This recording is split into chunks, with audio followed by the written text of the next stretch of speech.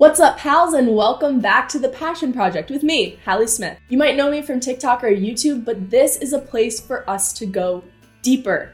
To me, being a content creator is about so much more than just making videos. I created this podcast for other multi-passionate creatives like myself to come together, learn, and grow. My mission in life is to live my life with intention and inspire others to do the same. So I hope that this podcast can inspire you to start your passion project. So thank you for being here, and let's get inspired. So today's episode is all about self-awareness. I think that this is such an important topic, not only in general, but specifically when you're talking to multi-passionate people, creatives, entrepreneurs, because our attention and our interest is so easily pulled in many different directions.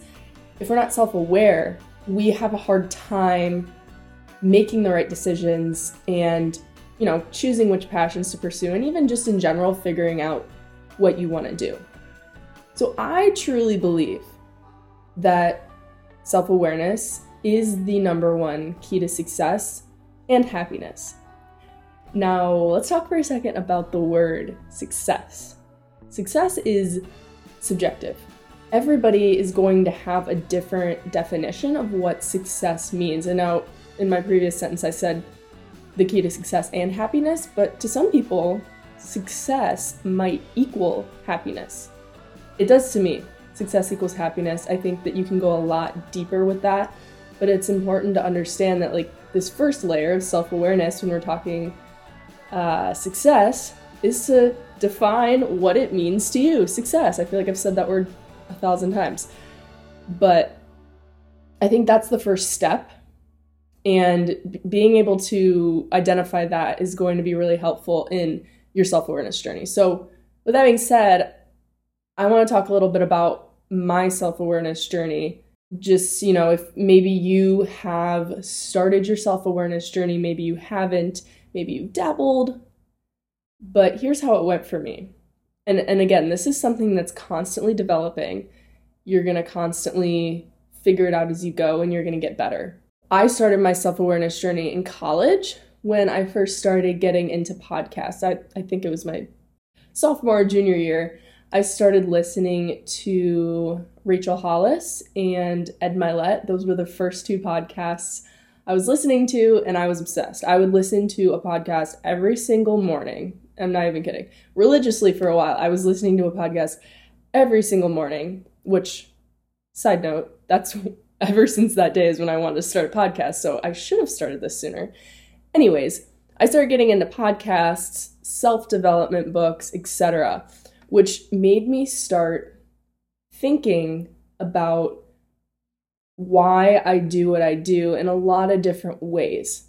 So self-awareness, what I've learned is it really boils down to understanding yourself from the same type of perspective you would understand someone else. So let me explain that further. If maybe you have a best friend and you know everything about them. You guys tell each other your deepest, darkest secrets. You know how they react when they're angry. You know how they react when they're sad. You know what they like to do when they're happy. It's the same concept, but for yourself instead of for another person.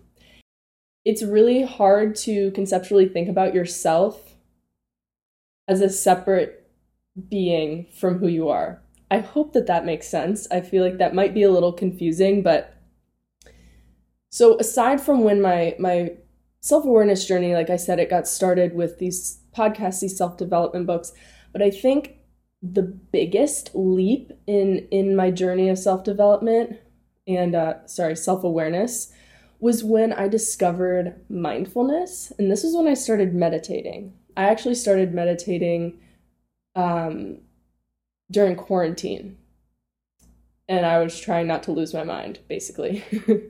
And I discovered meditating. I started doing it. At that time, I was doing it every single day. I went through a period where I didn't do it for a while, but mindfulness has really helped me to figure out who I am on a deeper level.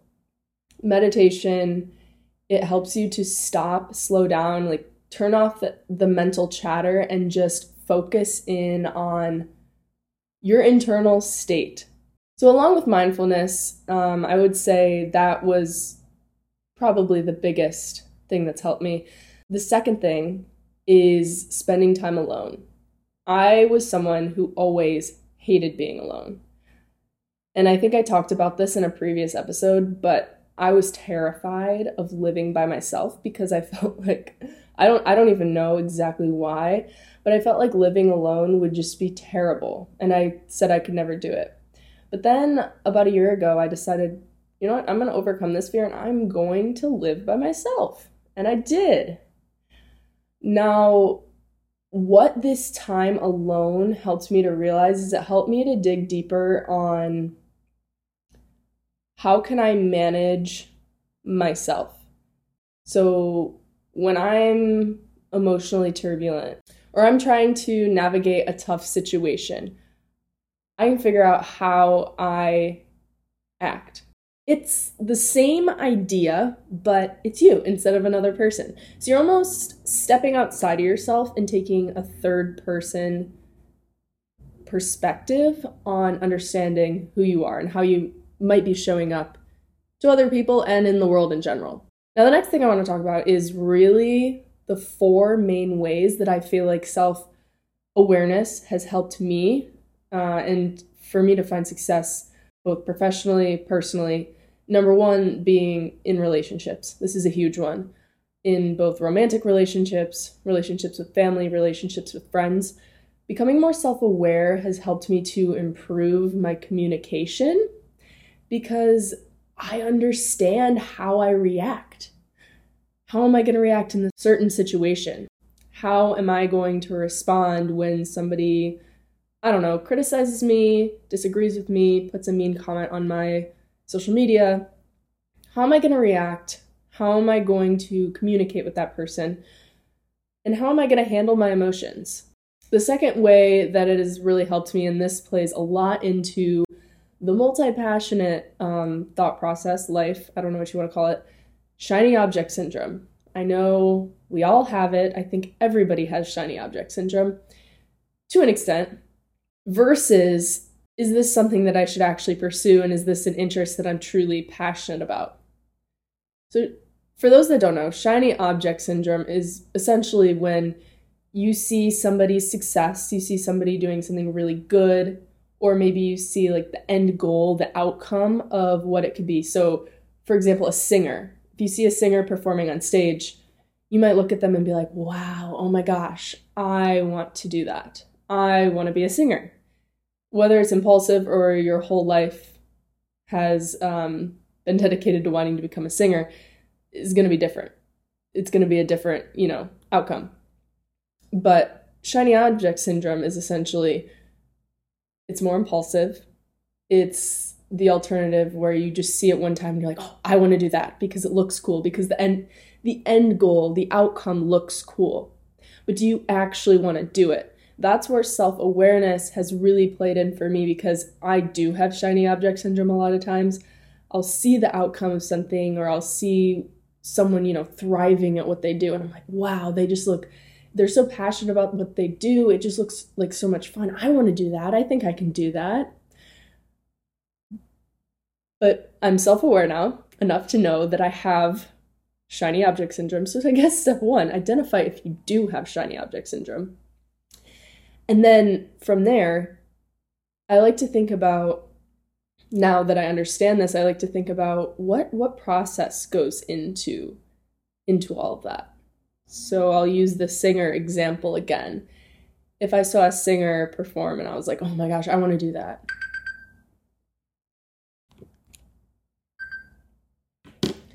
So I saw a singer perform and I was like, oh my gosh, I want to do that. Let's take a step back, Hallie, and think, what all is going to go into that? What would I have to do? What would I have to become to be that person up on stage, to be a singer like I suddenly, quote unquote, want to be? And then I realized maybe that's not for me. I love singing. Again, this is just an example. But do I think I'll ever, be Olivia Rodrigo? I don't think so, probably not. But, we'll keep our options open.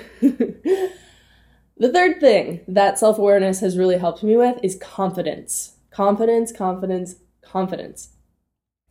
I feel like a lot of my life I went through not knowing who I was, and which led to a lack of confidence. Confidence is something that I still do sometimes struggle with, and I know a lot of people do. So just being fully transparent, it's something a lot of us struggle with.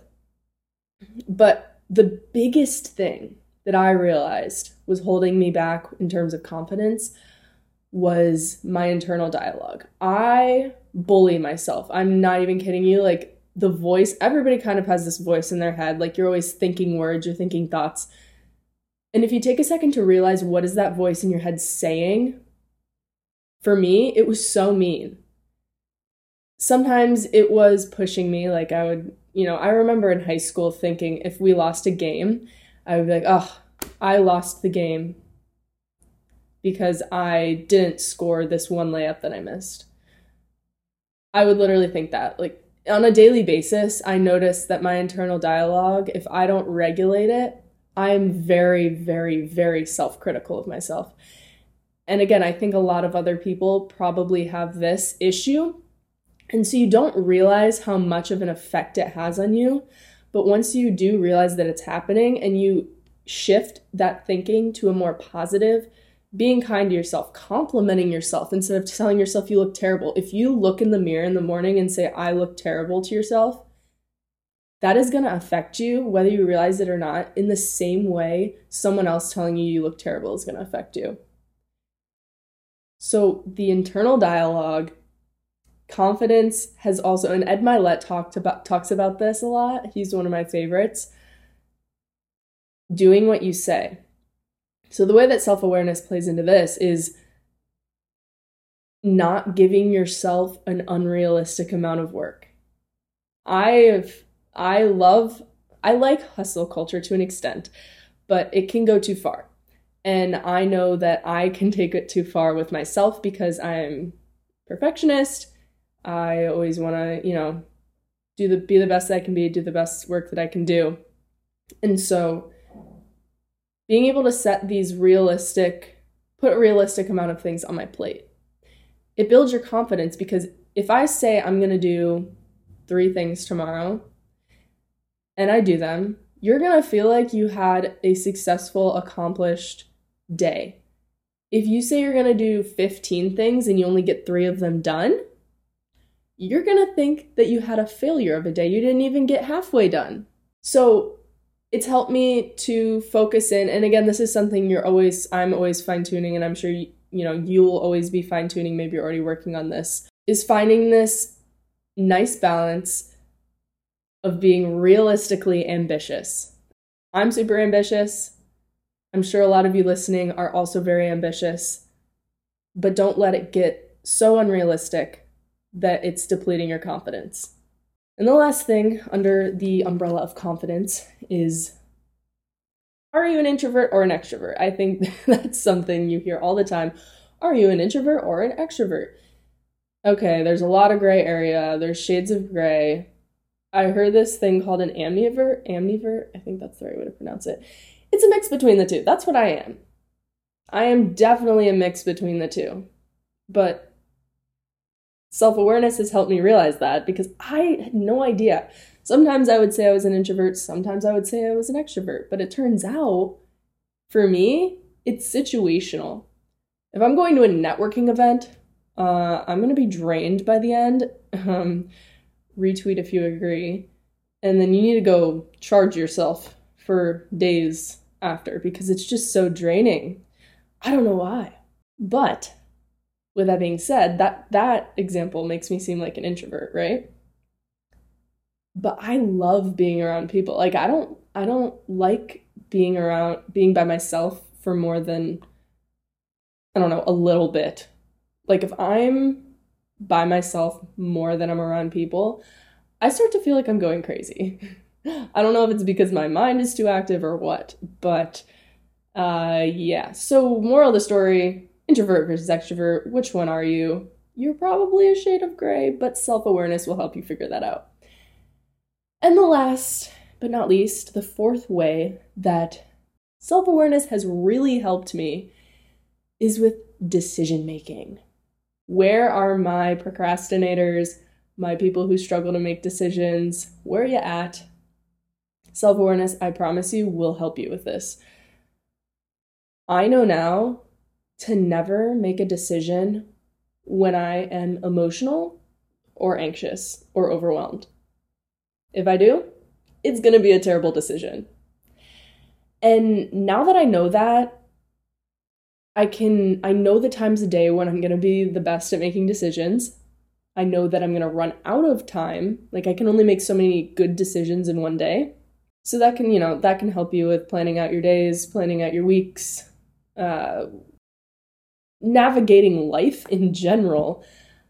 But decision making will be so much easier for you once you tune into how you best operate, when you're best at making your decisions, and really just when not to make a decision.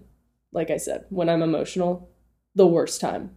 So what did I do to get to this point where I feel like I have a certain level of self-awareness? And again, I know I am not the most self-aware person in the world, but what I did to get to where I am today, and I feel like I'm kind of just actively keeping up with this self-awareness regimen, might call it, I don't know. Number one was spending time alone. I started living alone a little over a year ago. I started living alone, and that had forced me, not only did it force me out of my comfort zone, but it forced me to get a deeper understanding of who I am. I don't know if anybody else has this. Let me know if anybody else experiences this, but I think back, and before that time of living alone, I'm like, I was never really all by myself for longer than like 24 to 48 hours. I don't know if it's just me, but in hindsight, I'm like, what was I doing? I was literally surrounding myself with people 24/7, which, good or bad, I don't know. I would say in terms of self-awareness, it wasn't good for me because I never took time alone. But I realized that taking time alone is so, so, so important.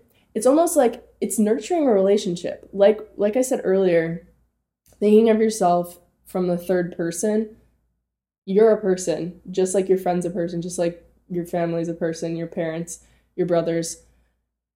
And you have to nurture that relationship. Hang out with yourself. Hanging out with yourself is so important because it'll make you think of yourself in a different way, like from a different perspective and a different light. And I mean, think about another person. How do you learn to understand someone else? You hang out with them. You talk to them. And so the same goes for you. You hang out with yourself. You talk to yourself. Maybe don't do that. You could. But better alternative, journaling. Journaling is great. I don't do it super consistently, but I wish I did. I try to, but it's really good for helping cultivate self-awareness. Getting your thoughts out of your head onto paper, you can read them, you can analyze them, whatever you want to do. It's so helpful. So along with spending time alone, I mentioned journaling.